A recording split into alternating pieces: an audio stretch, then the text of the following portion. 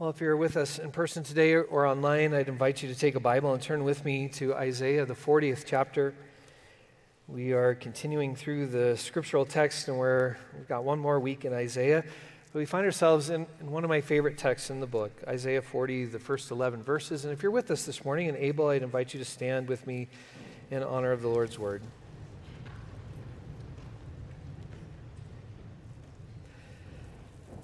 Comfort my people, says your God. Speak compassionately to Jerusalem and proclaim to her that her compulsory service has ended, that her penalty has been paid, that she has received from the Lord's hand double for all her sins.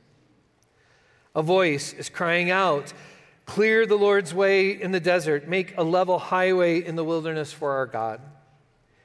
Every valley will be raised up, and every mountain and hill will be flattened. Uneven ground will become level, and rough terrain a valley plain. The Lord's glory will appear, and all humanity will see it together. The Lord's mouth has commanded it. A voice was saying, call out. And another said, what should I call out? All flesh is grass. All its loyalty is like the flowers of the field. The grass dries up and the flower withers when the Lord's breath blows on it. Surely the people are grass. The grass dries up, the flower withers, but our God's word will exist forever. Go up on a high mountain, messenger Zion. Raise your voice and shout, messenger Jerusalem. Don't raise it. Don't be afraid. Say to the cities of Judah, here is your God. Here is the Lord God, coming with strength, with a triumphant arm, bringing his reward with him and his payment before him. Like a shepherd, God will tend the flock. He will gather lambs in his arms and lift them onto his lap. And he will gently guide the nursing ewes. The word of God for the people of God. Thanks be to God. You may be seated. So there's an old grammar joke among English teachers about the importance of commas. You've probably heard it, but please laugh anyway. I remember one of my English teachers saying something like this. The sentence, it is time to eat, comma, grandma, is a very different sentence than one without a comma. It's time to eat grandma. Thank you. So translators of the Hebrew Old Testament and the Greek New Testament have a number of challenges in doing their work, but one of the challenges is in the oldest Hebrew and Greek manuscripts, there's no punctuation. And so one of the challenges is to kind of try to figure out, as they translate into that into English and other languages, where in the world should we put all this punctuation? The text before us this morning, and if you have your Bible, I'd invite you especially to look at verse 3 of chapter 40. The question is, where is the punctuation supposed to go?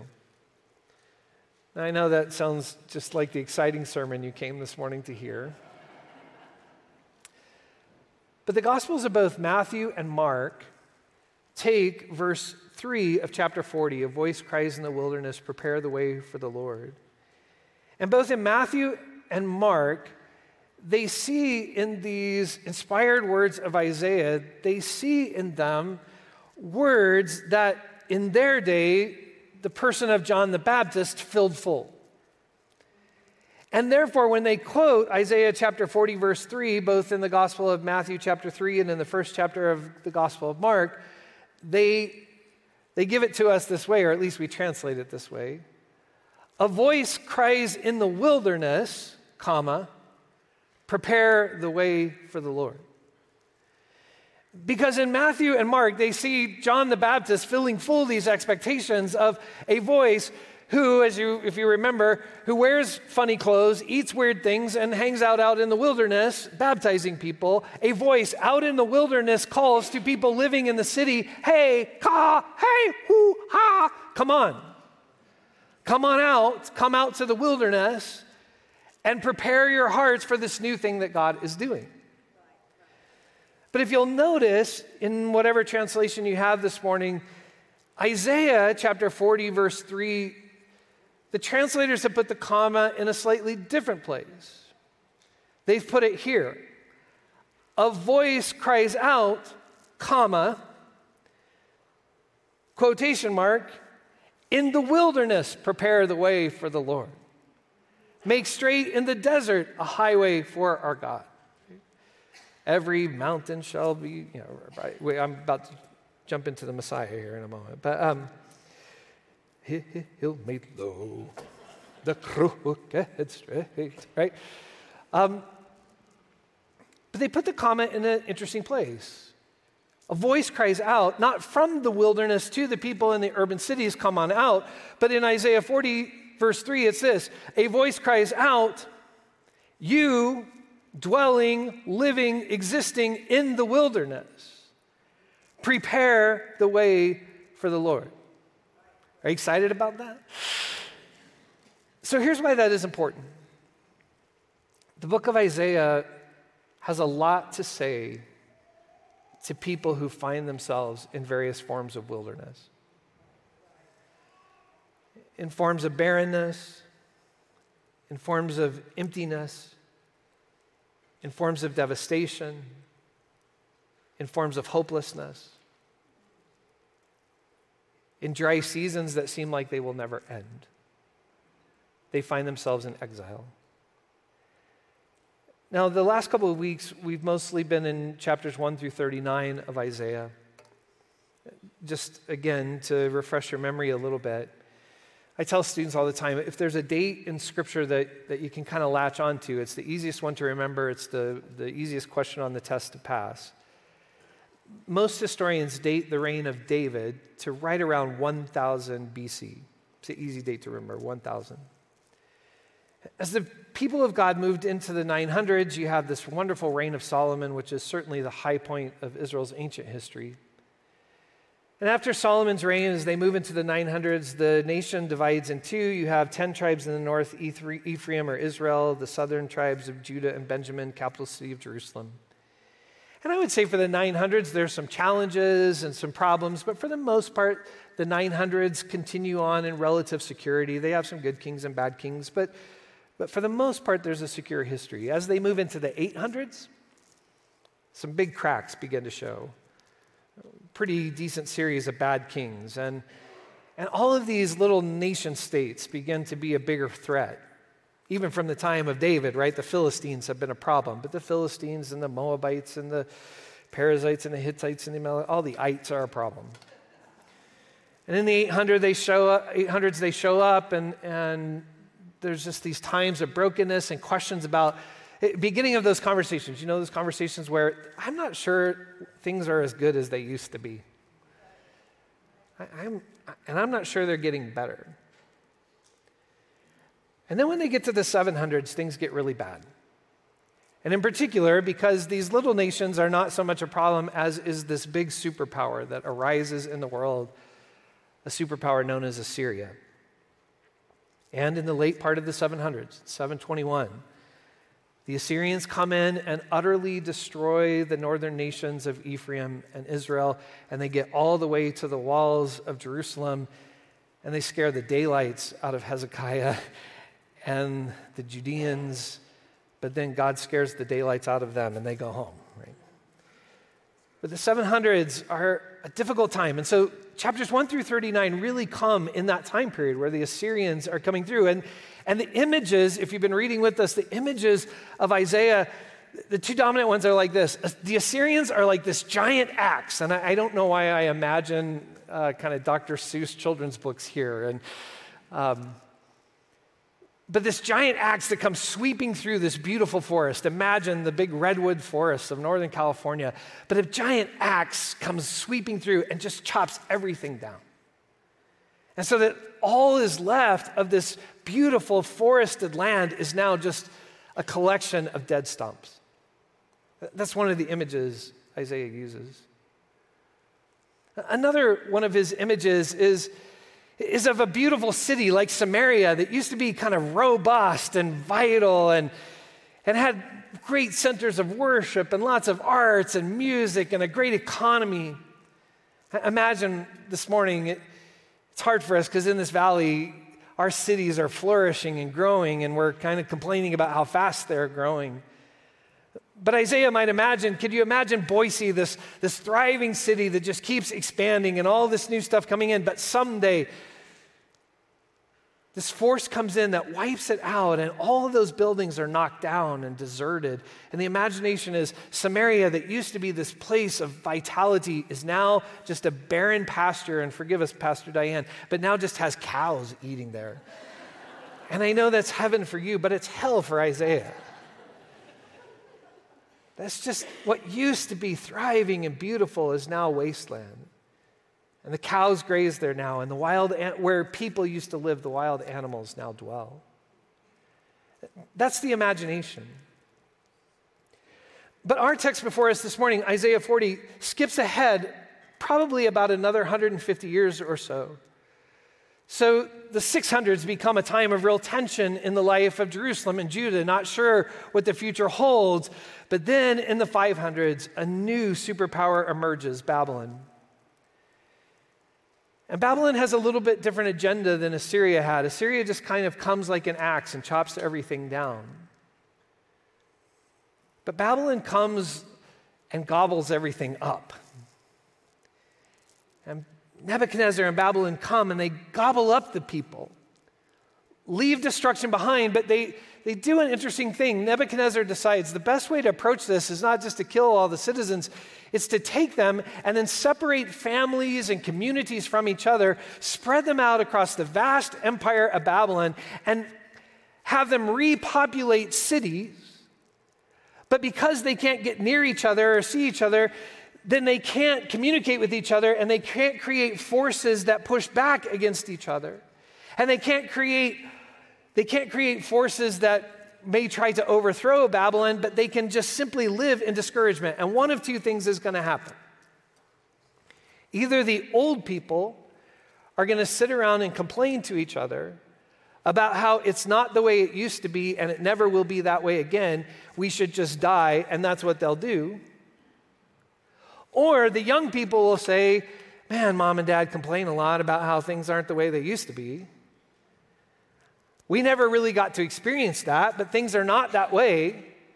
And so the question is just simply this: are we going to die with the old people, or maybe we'll just get with the thing that's going on in Babylon, and one day they wake up and they just simply end up becoming Babylonians? Are you with me? You're all distracted by lights. You're like speaking to children, small children today. Look up here, look up here.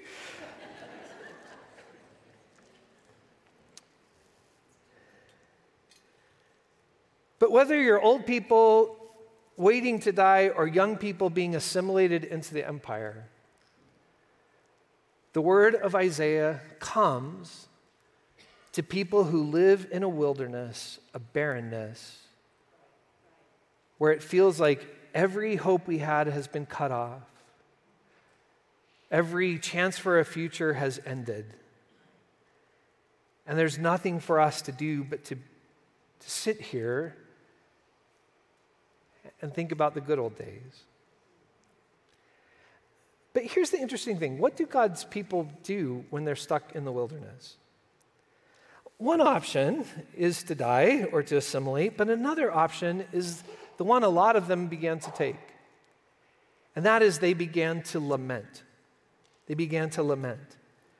Now listen carefully. Lament is not writing cranky emails to your pastor on a Monday. That's complaining, right? That's complaining.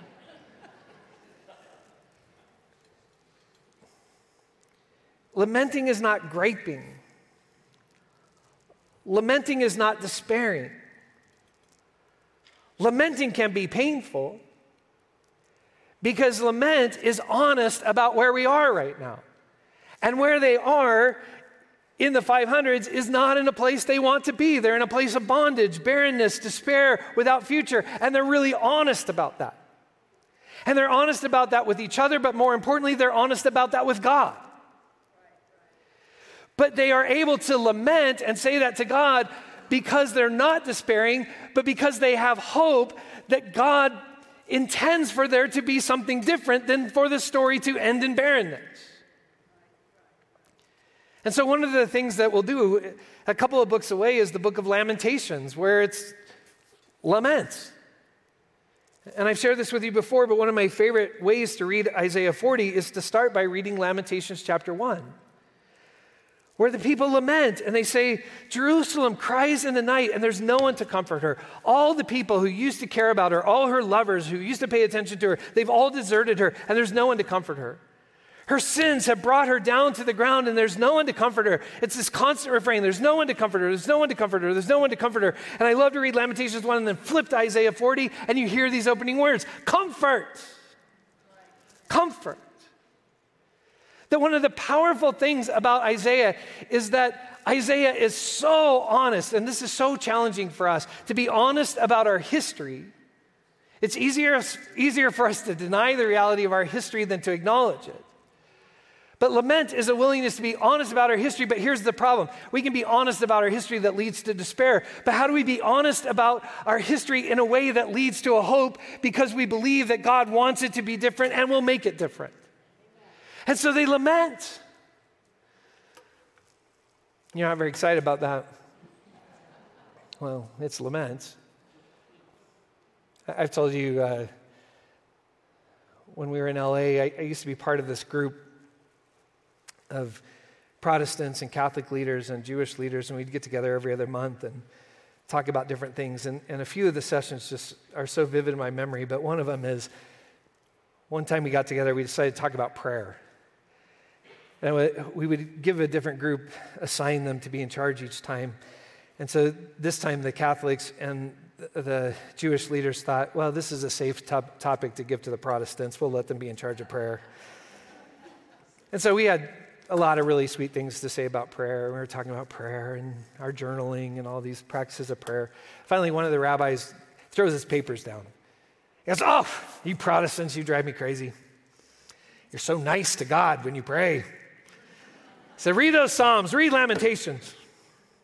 We are convinced that God has promised us some things and we're going to bug God until he does them, right? I think about that every time I read Lamentations and many of the Psalms. These are people who lament, but they lament because they believe that God is faithful and he needs to show up. And he hasn't shown up yet. So we're going to bug him till he does.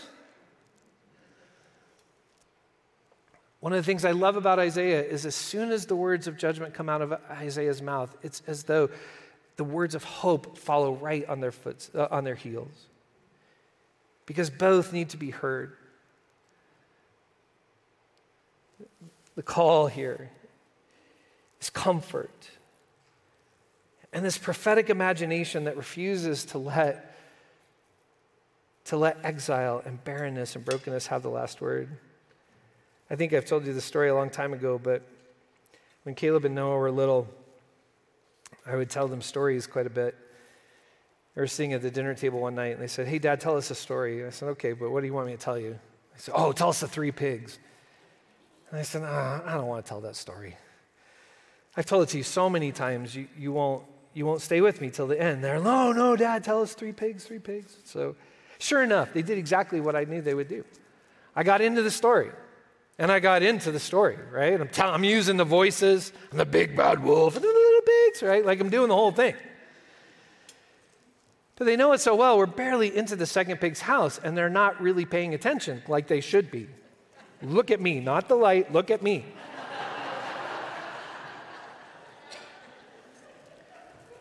And so we get to the third pig's house, and I said, then the pig knocks on the doors, and little pigs, let me in. They said, no, but they were chin. So I'm going to huff, and I'm going to puff, and blow your house down. Well, they really weren't listening, so I decided, well, I'm going to get them. So the wolf began to blow. And I said, then the bricks began to crack. Now they're back in. I said, the wolf began to blow. And the mortar began to crumble, and now they're fully back in. I said, and then the wolf blew one more time, and the house of bricks collapsed, and the pigs went, ah! And the wolf went, ah! And the wolf started chasing them. And the pigs tried to run, but the wolf was much faster. And we had chicken that night, and there were some drumsticks left on the table. So the wolf overpowered the first one. Chicken flying everywhere. Grab the second pig. Like they're so into the story now. So much so that there's a tear coming down Noah's cheek. Caleb has this terrified look on his face. He and Mel were at first service this morning. I joked, and this is why he had to marry a counselor. I remember both of them looking at me, and just tears saying, Dad, this is not the way that story ends. That is not the way the stories end. You're a terrible story. You're a terrible dad, a terrible story. There is something in Isaiah that so trusts in the goodness of God that every time exile happens, Isaiah says, God refuses to let this be the way this story is going to end. That's why I say so often, evil doesn't get the last word, or darkness, or sin, or death. Comfort in Isaiah, the movement of God gets the last word. A word breaks into them. But here's the word. Prepare the way. Now, in the text, there are a couple of really cool things about God. One is God has this really powerful breath. In fact, I almost named this sermon today, The Bad Breath of God. But there's these powerful verses where God's breath breathes across the land, and there's all this language about how the flowers wither and die, and the breath of God sweeps across that. My guess is that what Isaiah images there, or imagines there, is all these empires that have come and gone, Assyria and Babylon, and now Persia on the horizon. They're like the flowers of the season that spring up and they have their time, but God is sovereign over them, and God breathes across them and they wither and die. And so the obstacles that are between us in the wilderness and God in God's restoration, those obstacles, God can breathe them away when He's ready to. And the other image is God as a shepherd with these powerful arms embracing us in the embrace of the divine. The God who breathes away the boundaries, but the God who also binds up our hurts and meets us in our pain. A God who's so powerful and yet so compassionate. Those are powerful images. And Isaiah says, listen, that kind of God is on the way. And the voice is crying out, but here's what you've got to do in the meantime. Prepare the way. Do road work. And this is where the sermon's going to fall apart. I worked really hard this week trying to find some connection between road work and our current situation. I researched things like the interstate system, which is fascinating, by the way. Did you know it's been in existence for almost 70 years? 1956, Eisenhower passed a law to create all these interstates. You probably know the odd numbers go north and south, and the even numbers go east and west. And they kind of go from one, actually, mostly I-5 and the left all the way, anyway. And did you know that he created them because his experience in World War II was that Germany had this ability because of the Autobahn to get all of their weapons from one place to another rather quickly.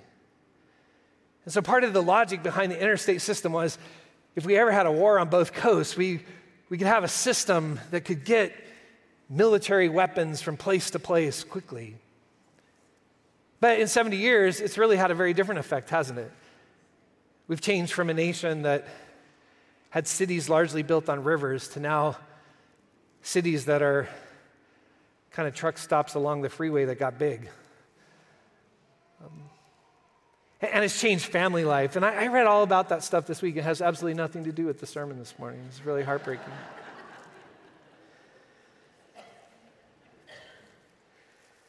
I even did some research on the work that was done on 55 this last year, right, when the avalanche happened and they had to blow stuff up. And I even thought, that's cool, like the breath of God that blows stuff up and then smooths it. Like that would preach.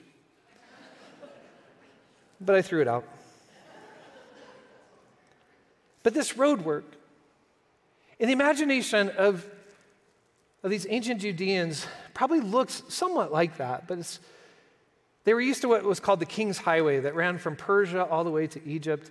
And part of the reason Israel was so flourishing, in part, was because that road ran right through their territory, and that meant merchants came through that territory all the time. But it also is why there was so much conflict, because people fought over that road all the time.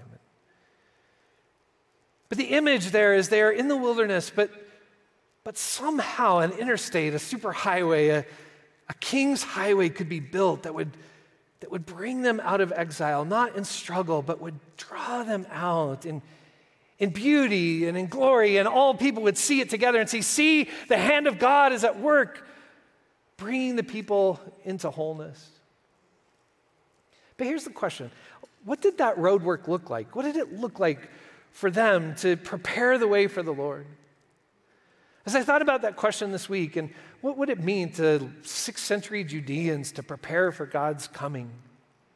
You know what I realized, and I hope you're excited about this, much of what we have that we call the Old Testament today, we have because people in exile said, God is not done with us, and God is not done with their children.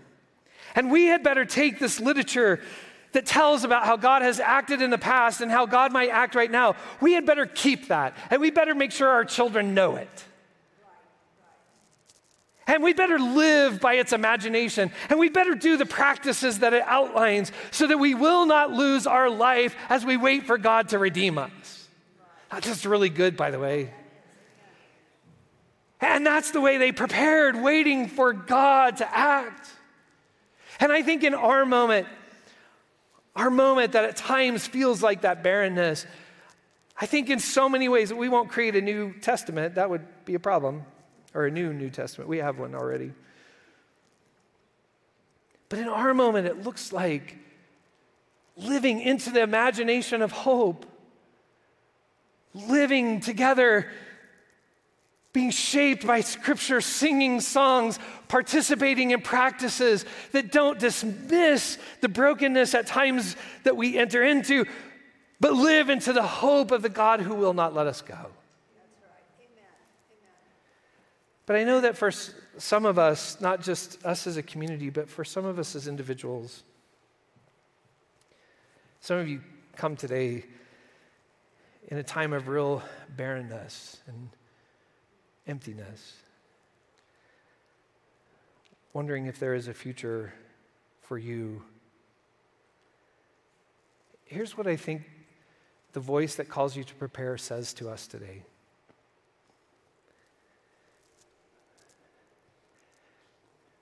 Maybe this is the moment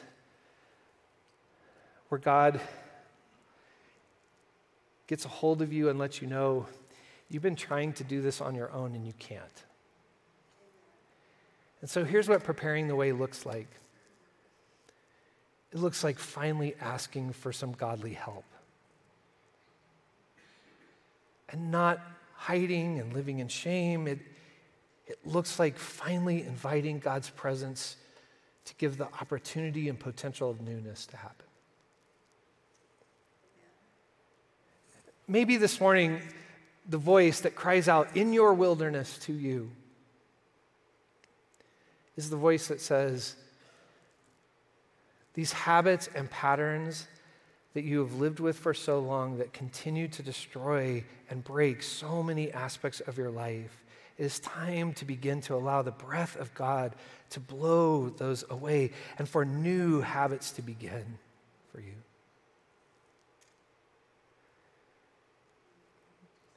Maybe the voice that calls in your wilderness today to prepare the way, maybe that preparation is this: to begin to let go of the anger that has defined you for so long. Or to begin the process of letting go and beginning the process of forgiveness of others. Or maybe the voice is an invitation for you to begin to forgive yourself. And to let shame of the past be caught up in the great mercy of the God who refuses to let that have the last word in your life.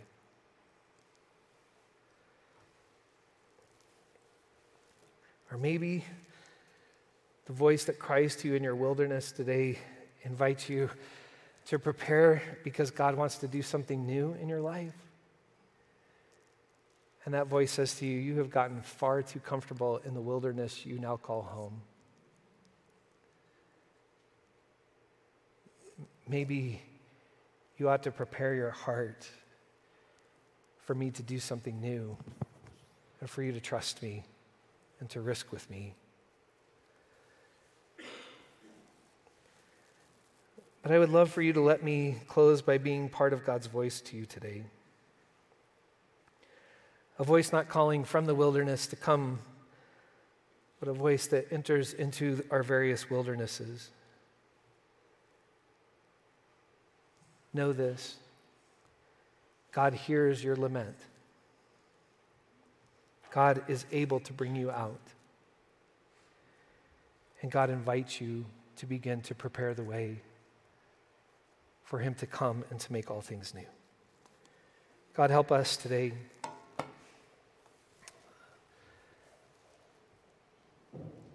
I thank you for the imagination of Isaiah that is honest about the wildernesses we often find ourselves in as a people and as persons.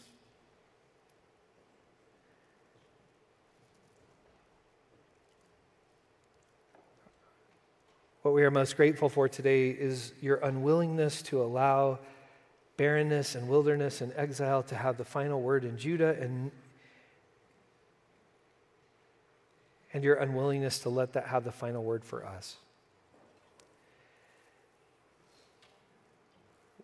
We believe that you are able to remove the obstacles between us and the wholeness to which you are calling us. We believe that you are able to bind our wounds, to take us up in arms and care for us, and to teach us how to care for each other.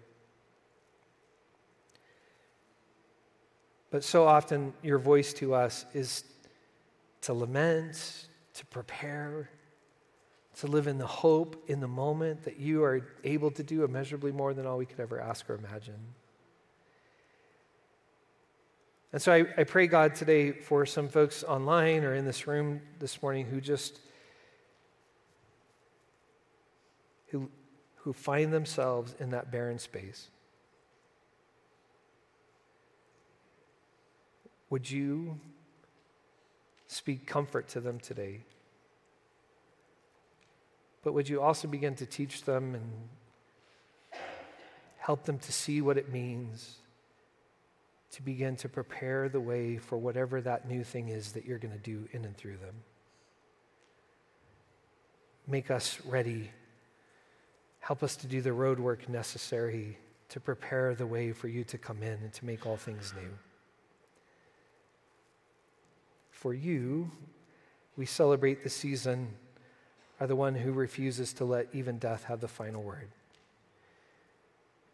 For your Son is risen, he is risen indeed. And may that new creation break into us today, for we pray it in his name. Amen. Amen. Would you stand with me? Let's sing together.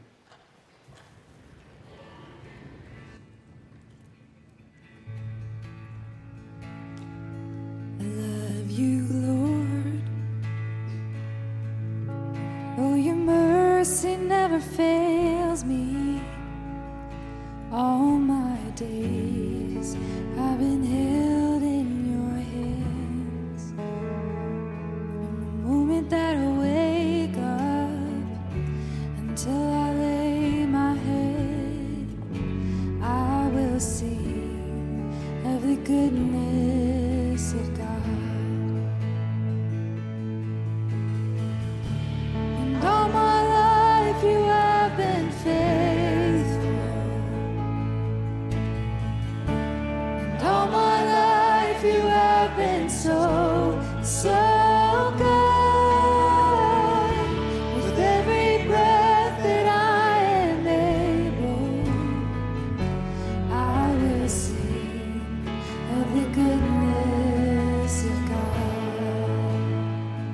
I love your voice. You have led me through the fire in darkest night. You are close like no other. I've known you as a father. I've known you as a friend. And I have lived in the goodness of God. 'Cause all my life you have been faithful.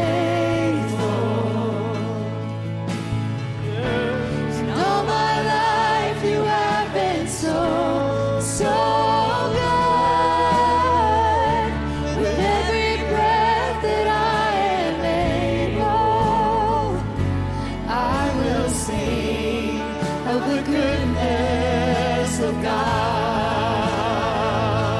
Oh, 'Cause your goodness is running after, it's running after me.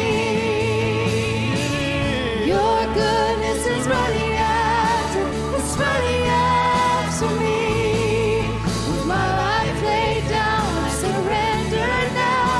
I give you everything. 'Cause your goodness is running after, it's running after me. oh, we know Your goodness is running after, it's running after me. Oh, we're thankful, Lord. Your goodness is running after, stop it's pursuing. running after me. We lay down. With my life laid down, I surrender now. I give you everything. Oh, yes. Your goodness is running after, it's running after me.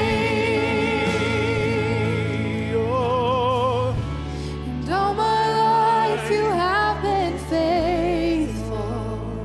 you are a faithful And all God. my life you have been so, so good. With every breath that I am With all that we able, have, I will sing of the goodness of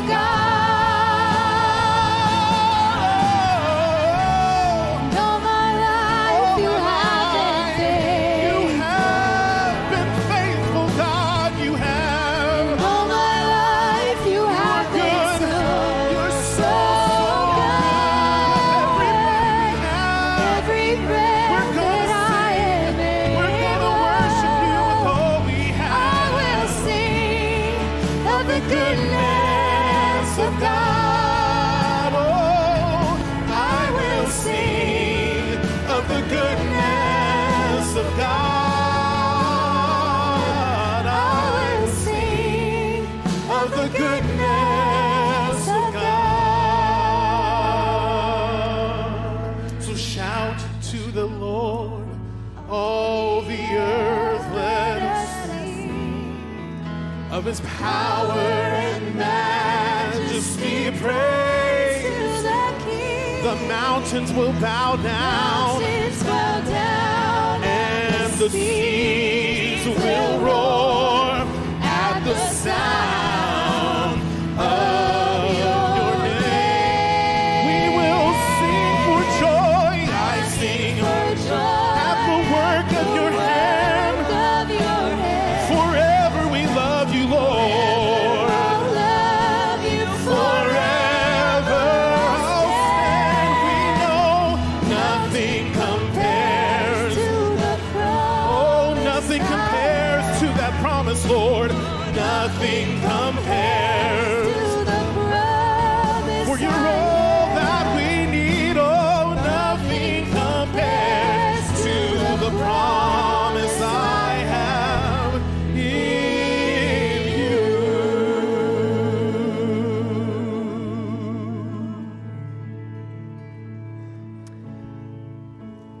Comfort. Comfort. God speaks to you today.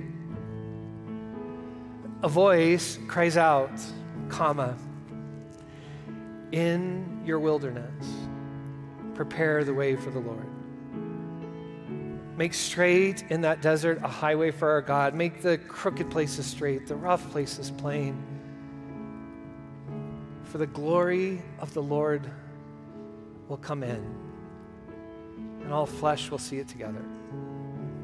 And so unto him who by that compassionate power at work within us, who's able to do immeasurably more than all we could ever ask or imagine, to him be glory in us, the people he will not give up on, and in his Son, our Lord Jesus Christ, now and for all generations. And God's people said, amen. Go in his peace.